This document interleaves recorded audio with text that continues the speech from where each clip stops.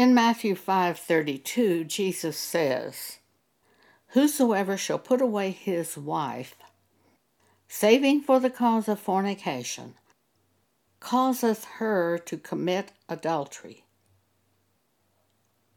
If he divorces a faithful wife and she goes out and remarries, she will commit adultery. But he will be the cause of her adultery. Her husband who divorced her will be the cause of her adultery. And Jesus says, "Whosoever shall marry her that is divorced committeth adultery." So we have three forms of sin in this situation.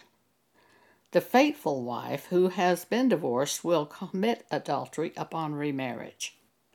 The husband who divorces the faithful wife will be the cause of her adultery, and the man who marries the divorced woman will commit adultery. Three forms of sin in this one marriage. And yet we see at churches today pastors performing marriage ceremonies in situations where there is a divorced woman. This is Antichrist in the churches today. The pastor has fallen away from scriptures such as Matthew 5:32. The people who are being married have fallen away from this scripture. The bridesmaids have fallen away from this scripture. The congregation has fallen away from this scripture. This is Antichrist in the end times at that church group. Pam Paget attended a church in Oklahoma where this happened.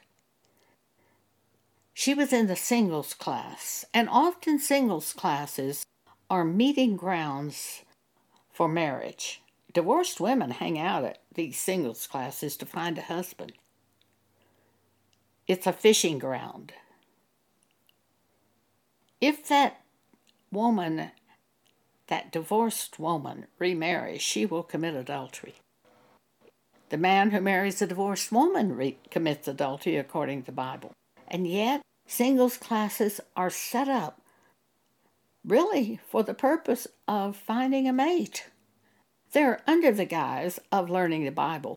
But I have been in these classes. I know my motive, and I know what those women were doing. I've been in several singles classes through my lifetime, and I saw it all the time. Exactly what was happening. And it's set up by the church and sanctioned by the church, and these scriptures are not taught by the church. Not any of them that I've been in. I've been in many churches, and I have never heard these scriptures taught at any church that I have attended. There was a time I went to a dinner at Texas Tech University in Lubbock, Texas. There was assigned seating at this dinner. I was seated next to a man who was wearing this huge cross. It had to be, I'd say 9 inches long. He was wearing it around his neck. It was wooden. I knew I was in trouble when I was seated next to him. He began talking to the people at the table. They were round tables, so everybody at the table could hear you talk. He began talking. He said he was a former pastor at Indiana Street Baptist Church. And he said, "Oh, we're having such a problem at the church." Well, everybody looked up at him, wanting to know what the problem was. He said, "We have so many people trying to come to church that we can't seat everyone. We have built onto the auditorium 3 times to try to seat the people. And we still can't seat everyone who's trying to come to church." I said, "Well, if you would teach what Jesus said in Matthew 5:32, that the man who marries a divorced woman commits adultery, about half of those people would get up and leave you, and you won't have any trouble seating the people." His mouth fell open, and I fled. There was no way I was going to stay at a dinner and sit next to this man. I'm very particular about my soul. I hope you are too. Though I had paid for the dinner, I fled. In 2 Thessalonians chapter 2, we read, "Let no man deceive you by any means. For that day of the Lord shall not come." Jesus won't return until there comes a falling away. Jesus will not return except there come a falling away first, and that man of sin be revealed, the son of perdition, who opposeth and exalteth himself above all that is called God or that is worshipped, so that he as God sitteth in the temple of God, showing himself that he is God.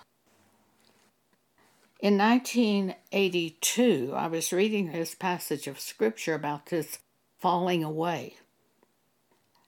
And God said to me by the Holy Spirit, bringing this concept to my mind, quote, "The falling away is not people leaving churches. The falling away are the churches leaving the Scripture." End quote. Then in 2017, God said to me, restraint, and he gave me this concept.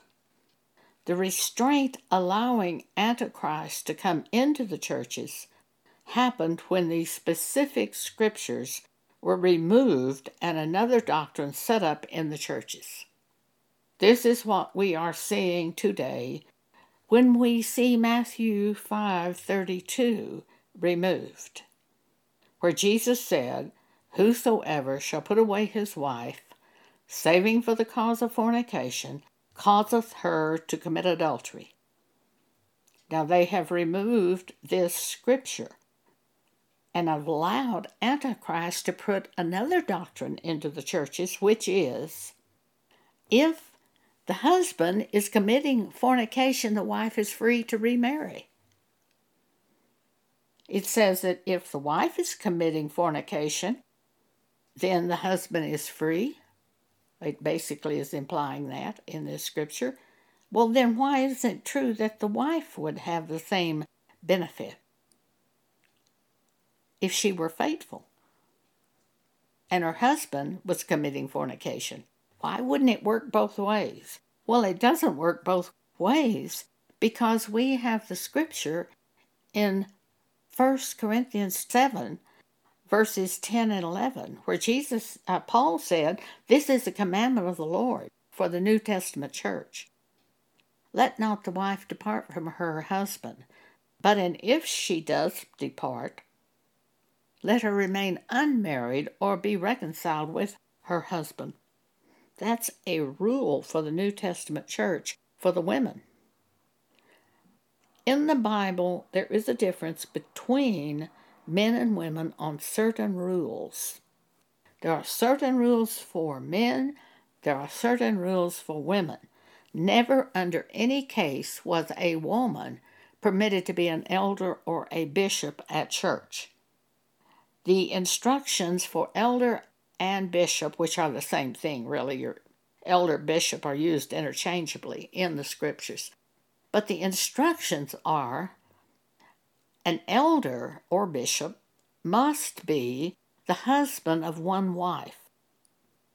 He must have multiple children, and the children must show that they are under the authority of this elder. Otherwise, how would you know that he could rule over the church if he can't rule over his own household?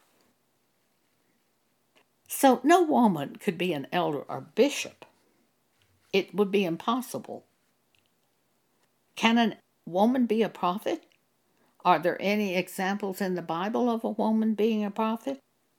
Yes, indeed. If you will look at Acts chapter 21, Philip had 4 daughters. He was an evangelist.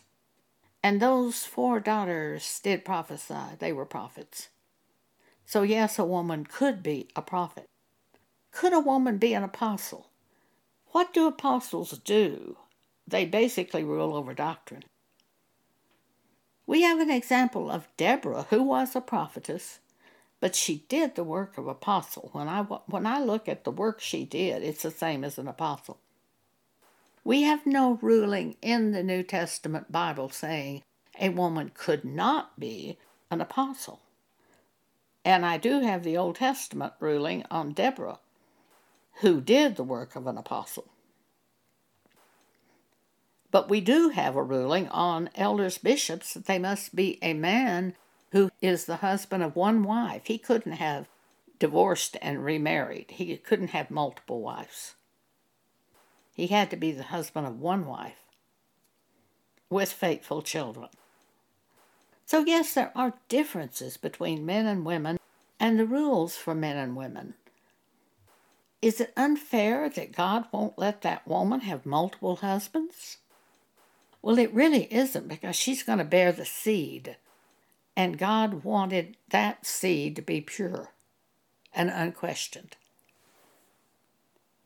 If you will read the book of Malachi, I believe there's a scripture in that. I can't remember exactly where the scripture is, which talks about the seed of the woman being pure.